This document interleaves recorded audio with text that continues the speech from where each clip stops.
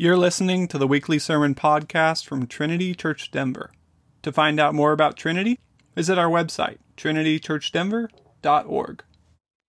Our sermon text comes from 1 Samuel chapter 10. Then Samuel took a flask of oil and poured it on his head, and kissed him, and said, Has not the Lord anointed you to be prince over his people Israel? And you shall reign over the people of the Lord, and you will save them from the hand of their surrounding enemies. And this shall be the sign to you that the Lord has anointed you to be prince over his heritage. When you depart from me today, you will meet two men by Rachel's tomb in the territory of Benjamin at Zelzah, and they will say to you, The donkeys that you went to seek are found. And now your father has ceased to care about the donkeys and is anxious about you, saying, What shall I do about my son? Then you shall go on from there farther and come to the oak of Tabor. 3 men going up to God at Bethel will meet you there, one carrying 3 young goats, another carrying 3 loaves of bread, and another carrying a skin of wine. And they will greet you, and give you 2 loaves of bread, which you shall accept from their hand. After that you shall come to Gibeath Elohim, where there is a garrison of the Philistines. And there, as soon as you come to the city, you will meet a group of prophets coming down from the high place with harp, tambourine, flute, and lyre before them, prophesying. Then the Spirit of the Lord will rush upon you, and you will prophesy with them and be turned into another man. Now when these signs meet you, do what your hand finds to do, for God is with you. Then go down before me to Gilgal, and behold, I am coming down to you to offer burnt offerings and to sacrifice peace offerings. 7 days you shall wait until I come to you and show you what you shall do. When he turned his back to leave Samuel, God gave him another heart. And all these signs came to pass that day. When they came to Gibeah, behold, a group of prophets met him, and the Spirit of God rushed upon him, and he prophesied among them. And when all who knew him previously saw how he prophesied with the prophets, the people said to one another, What has come over the son of Kish? Is Saul also among the prophets? And a man of the place answered, And who is their father? Therefore it became a proverb, Is Saul also among the prophets? When he had finished prophesying, he came to the high place. Saul's uncle said to him and to his servant, Where did you go? And he said, To seek the donkeys. And when we saw that they were not to be found, we went to Samuel. And Saul's uncle said, Please tell me what Samuel said to you. And Saul said to his uncle, He told us plainly that the donkeys had been found. But the matter of the kingdom, of which Samuel had spoken, he did not tell him anything. Now Samuel called the people together to the Lord at Mizpah, and he said to the people of Israel, Thus says the Lord, the God of Israel, I brought up Israel out of Egypt, and I delivered you from the hand of the Egyptians and from the hand of all the kingdoms that were oppressing you. But today you have rejected your God, who saves you from all your calamities and your distresses, and you have said to him, Set a king over us. Now therefore present yourselves before the Lord by your tribes and by your thousands. Then Samuel brought all the tribes of Israel near, and the tribe of Benjamin was taken by lot. He brought the tribe of Benjamin near by its clans, and the clan of the Malchites was taken by lot. And Saul the son of Kish was taken by lot. But when they sought him, he could not be found. So they inquired again of the Lord, Is there a man still to come? And the Lord said, Behold, he has hidden himself among the baggage. Then they ran and took him from there.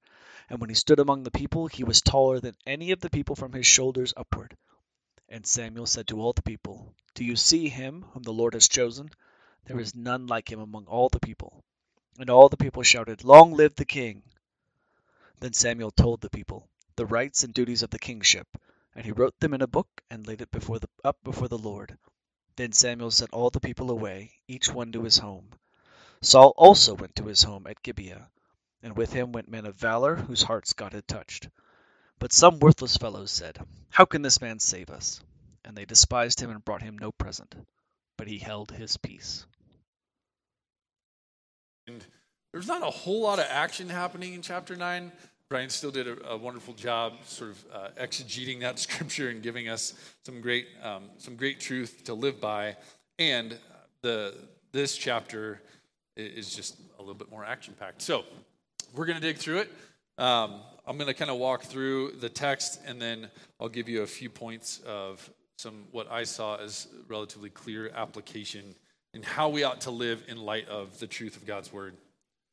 We start out this chapter, Samuel anoints Saul, which maybe doesn't seem extraordinary at all, but it really is. One of the things that I hope to point out to you over and over again in this text today is there is a ton of symbolism that we should be picking up on, because it actually really helps to understand what all God is doing and the depth of his kindness in what he's doing here. So Samuel anoints Saul in private. So what we saw at the very end of chapter 9 is Samuel essentially sent away Saul's servant. It's just the two of them. It's just the two of them, Samuel and Saul. And the thing that's pretty remarkable about this is that anointing was a thing, an action only done to priests up to this point. Okay, so Samuel's got to be thinking, like, what are we doing here? I'm not a Levite. Like, this isn't, like, what are we doing? This isn't my place. And so, that just got real loud. Sorry about that. But what is anointing? It is a symbol of the endowment of the Spirit of God on the work of the man. So for the first time in history to this point, the man who will be the leader of God's people in a sort of civic kind of way, a civil magistrate by means of a monarchy, right? The first time ever, this man is being anointed as a priest would have been. So this is what we should see in this, the first time in history where the monarchy is consecrated as a divine institution. This is sort of the union of church and state. Now, the other thing that's interesting is God, when Samuel is anointing Saul in this moment, he says a few things. And the first of which is that he is to be, this is the sort of middle of verse 1, has not the Lord anointed you to be prince over his people Israel?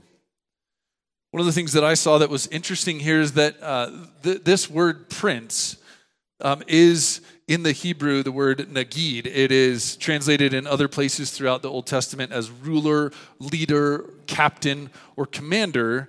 Obviously, will be and is the head ruler, the monarch, but in a distinctly different way than what the people had asked for. So if you look back in previous chapters in 1 Samuel, when the people had said, we want a king, the word king in Hebrew is a different word. The Hebrew word is melech, a ruler like, as in nature, like the other kings of other nations.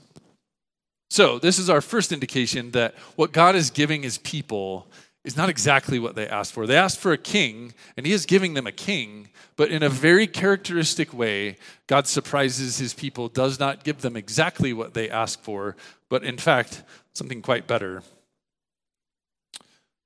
So part of this private ceremony, aside from the anointing, there is in this a charge, a commissioning, where he says, and this is a sort of midsection of or I guess the last line of verse 1, and you shall reign over the people of the Lord, and you will save them from the hand of their surrounding enemies. Sorry, that's the middle of verse 1. So that is the charge. Samuel is saying to Saul, hey, you're going to be anointed. The Spirit of the Lord is endowed upon you for a really specific purpose. And that purpose is you shall reign over the people of the Lord in order that you will save them from the hand of their surrounding enemies. What's ironic is what? God had already done that. God has demonstrated his kindness. He had demonstrated the efficacy of his power to save and rescue his people, and yet they've asked for someone else. This is like if you have young kids or young nieces, nephews, someone young in your life, you'll know you say, yeah, you can have a cookie. And they say, well, I don't like those cookies. I want better cookies. I want different cookies. That's the fit that the people are pitching here. So the clear purpose in Saul's leading is to save God's people from their enemies, something, frankly, that God had already provided to them. But then we see God gives Saul, by way of Samuel, 3 divine signs intended as gifts to assure Saul that God is the one at work here. This is not just you were in the wrong place or the right place at the wrong time or right time. Like, this isn't just happenstance. This is by divine appointment. And so these three signs are these. Well, he says, this is the very last line of verse 1, and this shall be the sign to you, that the Lord has anointed you to be prince over his heritage.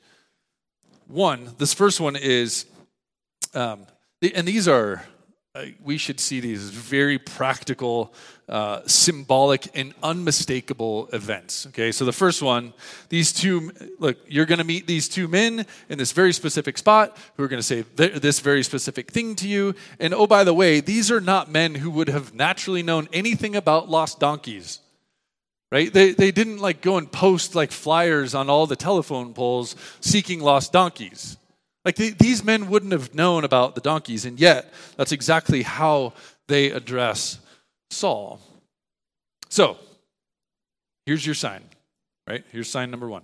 Sign number 2, then you're going to continue on. You're going to get to this next very specific spot. These very 3 specific men carrying these specific elements of sacrifice are going to offer you bread, and you should take it. Now, again, I'm going to point to the symbolism in both of these two things. One, donkeys were a symbol. We've heard this preached from this pulpit before.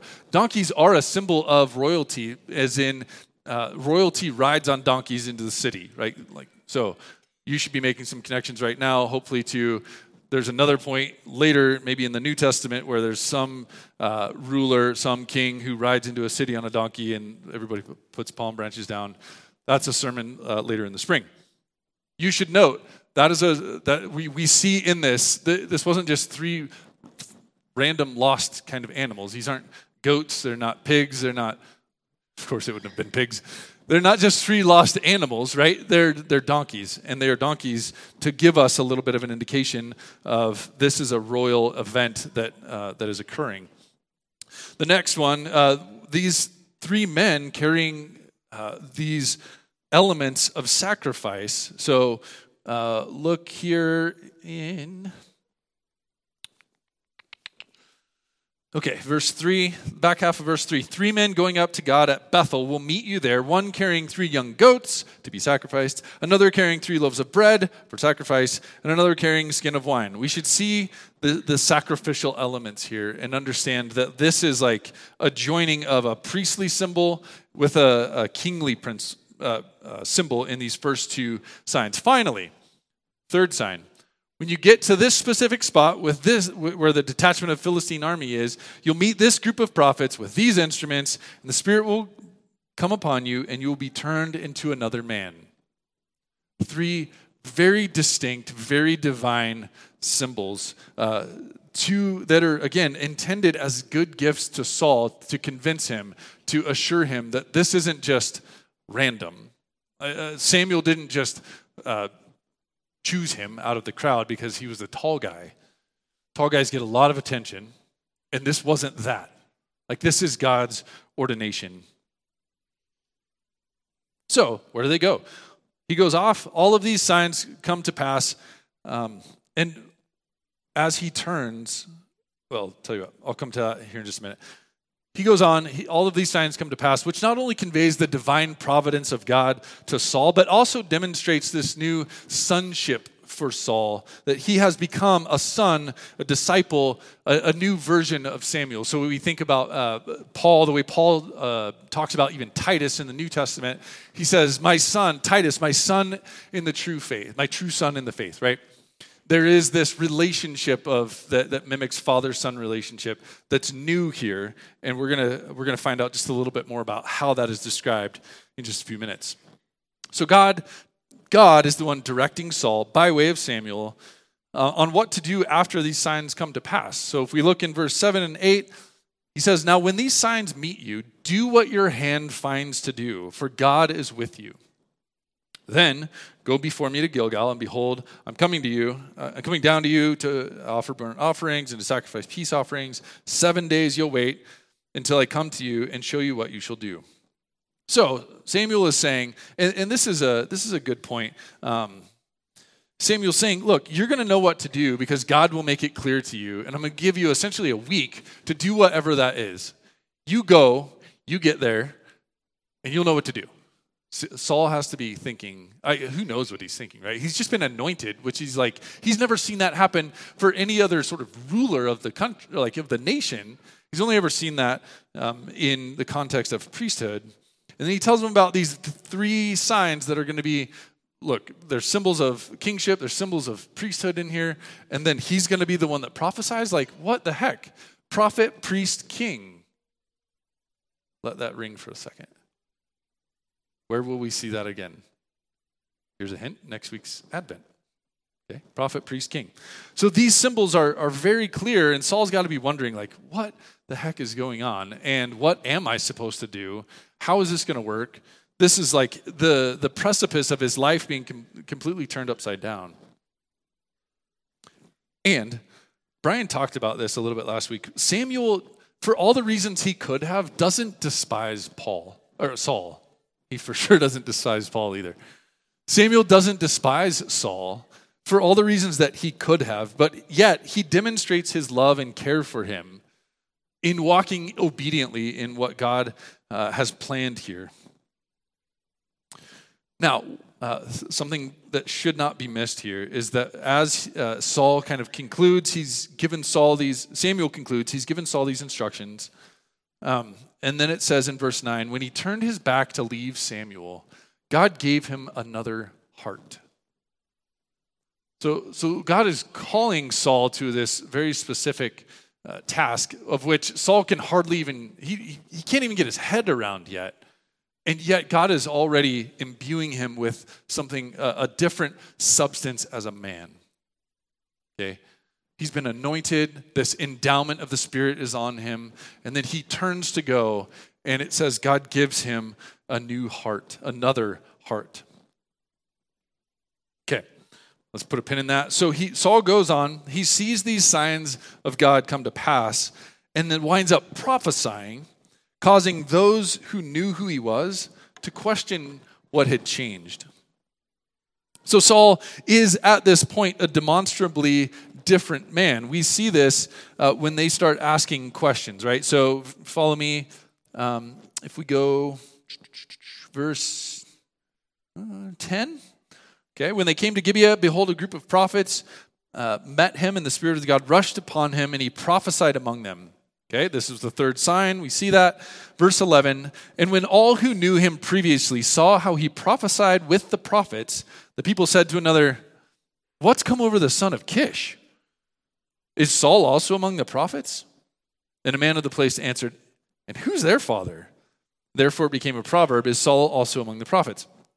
So, just as Samuel had told him it would happen, he goes to this place, he's overcome by the Spirit, he prophesies, probably hadn't done that before. These people around him knew whose son he was. They were aware of who he was. They said, what's up with this guy? Is this the son of Kish? Like, they're not prophets. Like, how did this just happen? And whose son is he? Whose disciple is he? How did he change from who we knew him to be, the son of Kish, to this guy who's standing among us, overcome by the Spirit and prophesying? How did this happen? This is what points us to this sonship relationship with Samuel. So, he goes on Saul continues on as a demonstrably different man. And one thing I was going to point out too is he becomes a different man. So he's given a new heart. But there is a substantive change that Scripture records here that is like profound and again not worldly, right? Like this is God's hand at work changing the substance of who Saul is. So he goes from there. He continues on to his home. And one of the interesting things is that if it were me, so what he said here, we're in verse 14. Saul's uncle said to him and to his servant, hey, where'd you go? He said, well, look, you sent me to find the donkeys. I went to look for the donkeys, didn't find them, so I went to Samuel. And Saul's uncle presumably is like, oh, you saw Samuel. Like, what did Samuel say to you? And again, if this were me,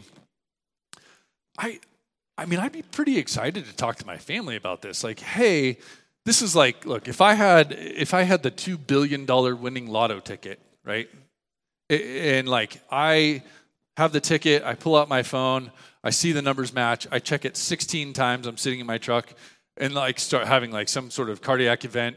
Like, I'm like overwhelmed with, oh my gosh, what's about to change? How is this going to, like, what's going to happen? I'm for sure not going to go like stand on like some massive corner of the city and say, hey, guess what I won, right? I'm a billionaire. Like, that's not what's happening. But what I'm for sure going to do is go home and go, Brady, just sit down. Here's what happened, right? I'm excited to share that. This is not Saul's story. Saul's timidity is noted here, and perhaps his besetting sin, as we'll see a couple of times throughout, even his reign and in this chapter as well. But that sort of timidity is brought to bear when he's questioned about where he'd been, and he didn't offer this life-altering news. He just said, here's the practical situation. What we'll see again in in verse 22 and 23, and then we'll see more of this timidity, sort of this insecurity that marks Saul's reign. But just note that like he's not overtly excited about what's happening here. Okay, so what happens next? Samuel gathers the people at Mizpah. What's significant about Mizpah? Why is this detail included here? Well, it's not arbitrary. Mizpah is the place, if you remember back to or go back and read chapter 7, this is the place where God had called the people by way of Samuel. Again, Samuel had called the people to repentance from worshiping idols, which they had done. They had repented from worshiping idols. And then God had delivered them from the Philistines. Again, Samuel brings them to this place. This place should be a reminder, a physical reminder of, oh, this is the place that God delivered us. This is the place where we confessed our sins and God rescued us. It's not insignificant that this is the place where Samuel gathers these people, the people of Israel. And then what does he do right out of the gate?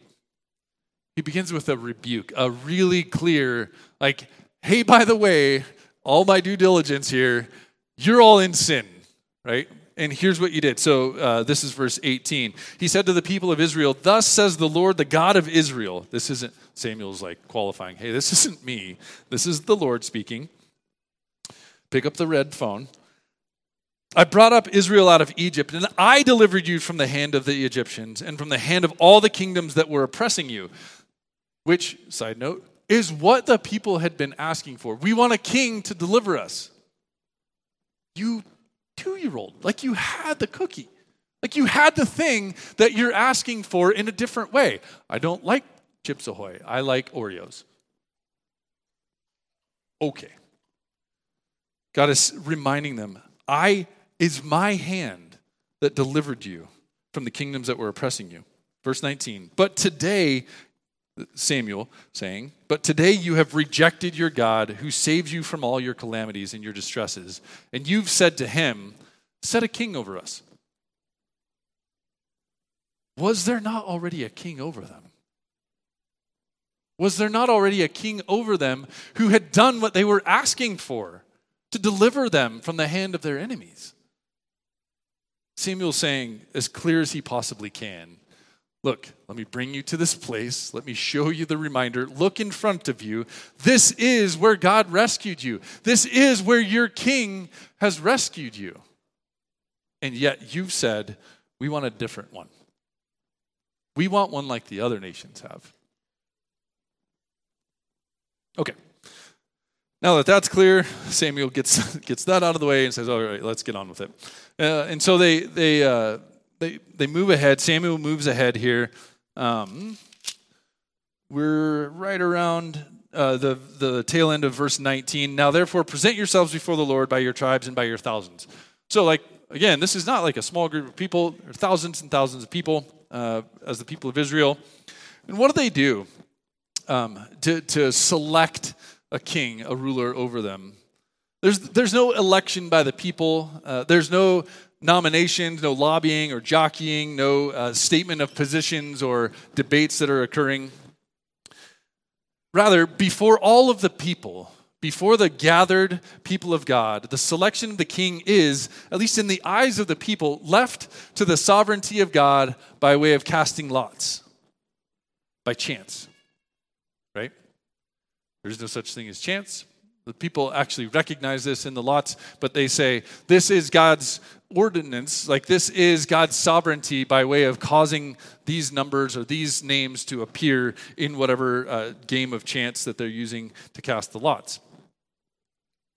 Okay, so the first they sort of narrow it down. They first select a tribe, right? Out of all the 12 tribes of Israel, Benjamin.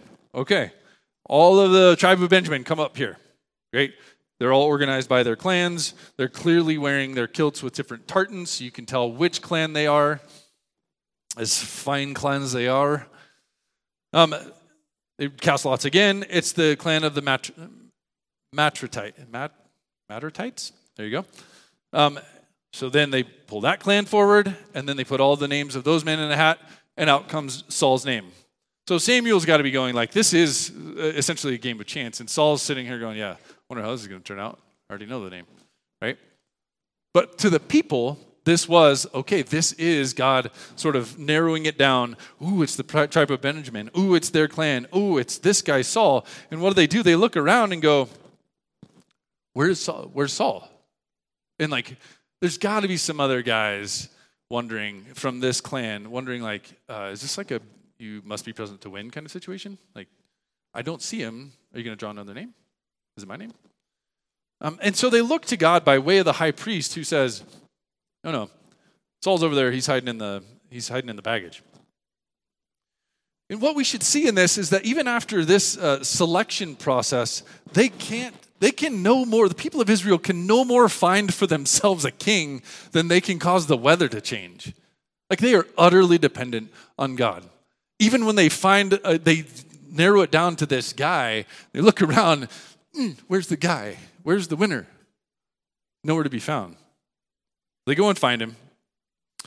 And you just wonder, right? So these verses, in my mind, sort of point to the same sort of timidity that we saw when Saul got back to his family and mentioned nothing about, hey, here's this life-altering family. Like, this affects our entire family. This life-altering event. He skips all that, doesn't tell him about it. He knows at this point, like, what's happening, right? He knows Samuel's going through all this lot process. All the people of Israel are like, who's it going to be? Who's it going to be? Who's it going to be? And he's like hiding out, right? Keeping his head down. Maybe if they don't find me, they won't make me king. I don't know what he's thinking. We don't have necessarily the context here to understand his intent, but whether he's afraid or overwhelmed or just shy, this is for us a second demonstration of an aversion that tells us really and truly he's not overtly excited about this development and what lies ahead. And yet, they find him, drag him out.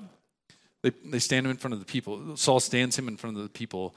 And in verse 24, he says, Samuel said to all the people, do you see him who the Lord has chosen? There's none like him among the people. And all the people shouted, long live the king. And what follows next is something, again, dramatically different than what God's people had ever known up to that point. So Saul knew what was going on. Samuel knew what was going on. Samuel had anointed Saul. That's already like a clear indicator. This is a very different type of monarchy than like the other nations had. And what Samuel does here is before the people, and so this is getting down to these last sentences here, or these last few verses. It's verse 25. Before the people, God directs Saul as the new king, again, using Samuel.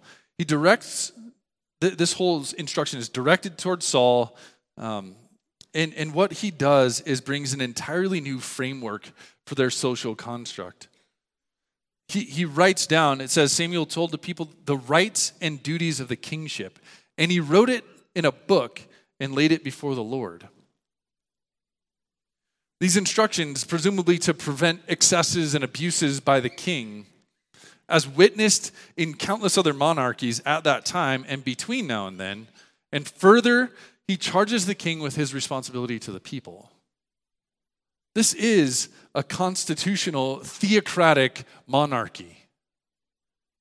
This is the melding of church and state. This is God in one man saying, this is a priestly role. It is a prophetic role. It is a leading role. We should be, again, making some connections out to the New Testament in Christ as the King of Kings. So God creates for his people a new, unique identity. Rather than a people of disparate tribes united by a common history and united by a common law, he's created a nation united by a king and a new national identity, a tangible outworking of the kingdom of God. C.S. Lewis reflected on the coronation of Queen Elizabeth II with a keen eye toward the gravity of a moment like this, which is incredible. Like centuries and centuries after this, what we're seeing in this text. But in a letter to a friend, he wrote this. This is C.S. Lewis writing to a friend. You know, over here, people did not get that fairy tale kind of feeling about the coronation. What impressed most who saw it was the fact that the queen herself appeared to be quite overwhelmed by the sacramental side of it. Hence, in the spectators, a feeling of, and one hardly knows how to describe it, awe, pity, pathos, mystery. The pressing of that huge, heavy crown on that small, young head becomes a sort of symbol of the situation of humanity itself. Humanity called by God to be his vice-regent and high priest on earth, yet feeling so inadequate. As if he said, "In my inexorable love, I shall lay upon the dust that you are glories and dangers and responsibilities beyond your understanding." Do you see what I mean? One has missed the whole point unless one feels that we have all been crowned and that coronation is somehow, if splendid, a tragic splendor. There's a certain beauty and like overwhelming beauty in what God is doing here. There is a beauty in what God is doing in ordaining Saul to be a king, a priestly king over his people, that should draw our attention to Christ as King of Kings, a priestly, prophetic, perfect ruler. This is a completely different construct for the people of God. What an incredible gift it is. So this chapter closes with division over God's servant. In verses 26 and 27, we read that Saul went to his home in Gibeah, and with him went men of valor whose hearts God had touched. But some worthless fellows said, "How can this man save us?" And they despised him and brought him no present. But he, Saul, held his peace. So God, again in his kindness, surrounds Saul with godly men and godly counsel, and yet there are some who reject him. And Saul, in this moment, look, whether because of a lack of courage to do something about it, out of some sort of patient demeanor, he chooses not to act against his dissenters. But what we must see in this is that when God brings his servant and that servant walks in obedience, there is division in the wake. There are those who accept and desire that kingship, that priestly kingship, and who are entirely willing and excited to walk in that. And then there are those here, worthless fellows, who just question and reject. What's this guy going to do? How is this good for us? And they refuse to even respect him and give him honor. So what do we do? What do we do with this How is it that we ought to see what God is like in this text, and how ought we to live differently because of it? Well, one, God gives his people a version of what they'd asked for, but it's a much better version. It's not exactly what they'd asked for. How often do we see that this is what God does? God's gifts, his gifts are far better and, most importantly, aimed at purposes that we can't often conceive of. Those purposes are much higher than our own comfort or desires. And yet, he demonstrates his kindness over and over and over again, making his direction clear. We must not bemoan his kindness or reject his will. We must have eyes to see that the gifts of God, while sometimes delightful and joyful and simple or easy, they do bring comfort. God does give us gifts that bring us comfort. And from his hand are gifts that are sometimes difficult and hard and weighty. And all of it is in God's kindness. All of it, every single one of those gifts, is for the purpose of his glory, not just our comfort. So God, the second piece. So one, we have to have eyes to see the gifts from God's hand, recognize what they are, be thankful for them, and walk in obedience and walk in that gratitude.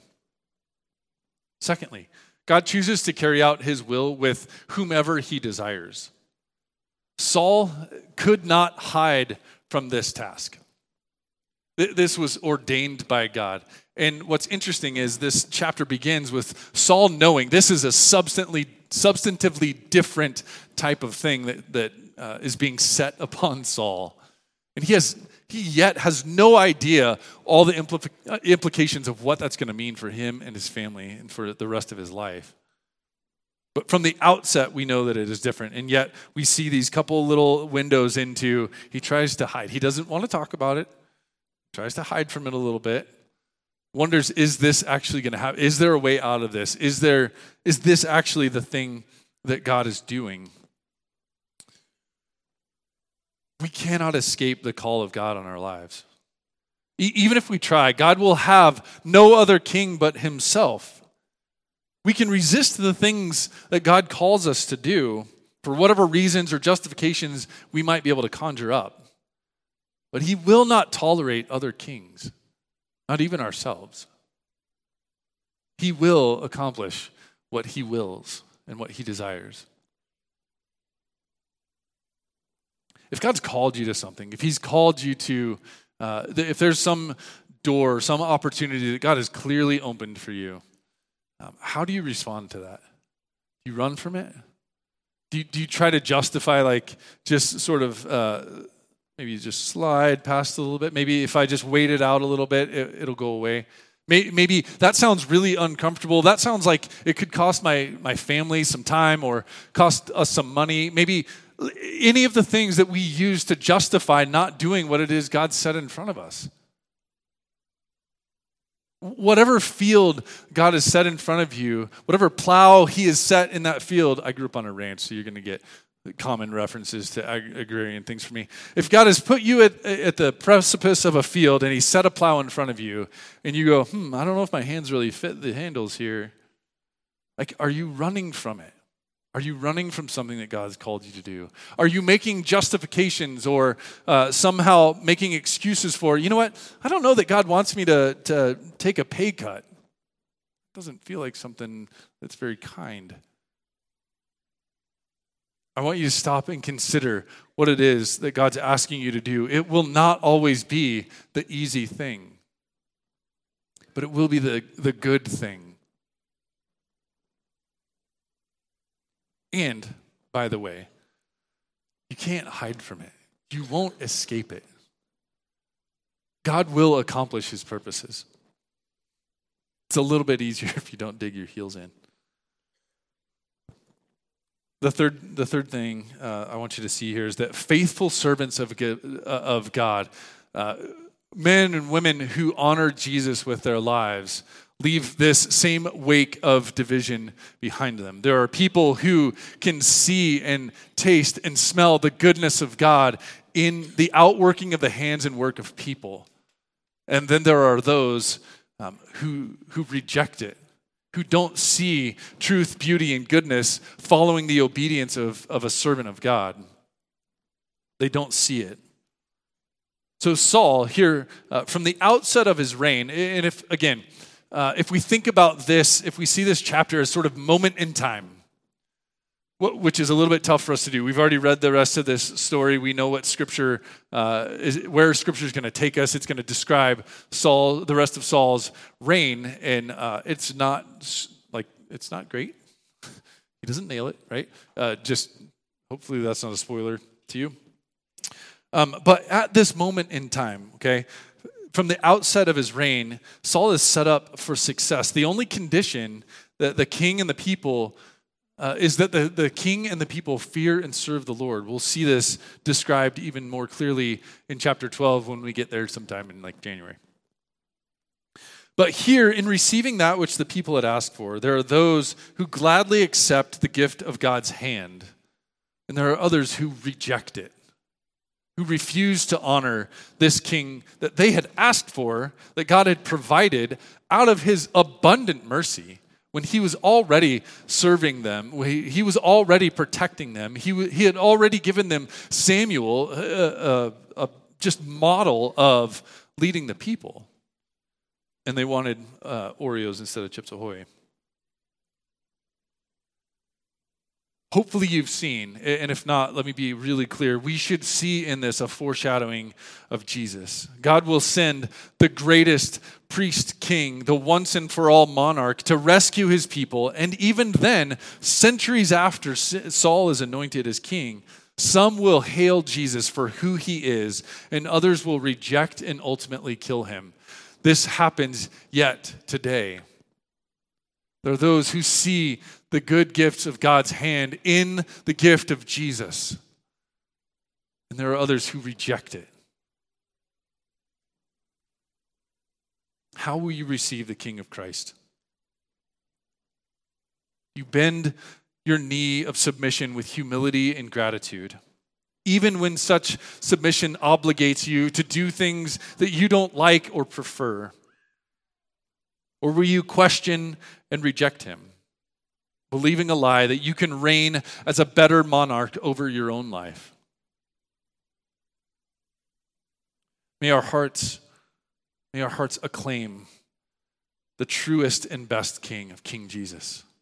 May we submit before and pledge allegiance to him and him alone and serve him alone in faith, knowing that the gift of Jesus as King is the greatest gift we'll ever receive. Let's pray and prepare for communion.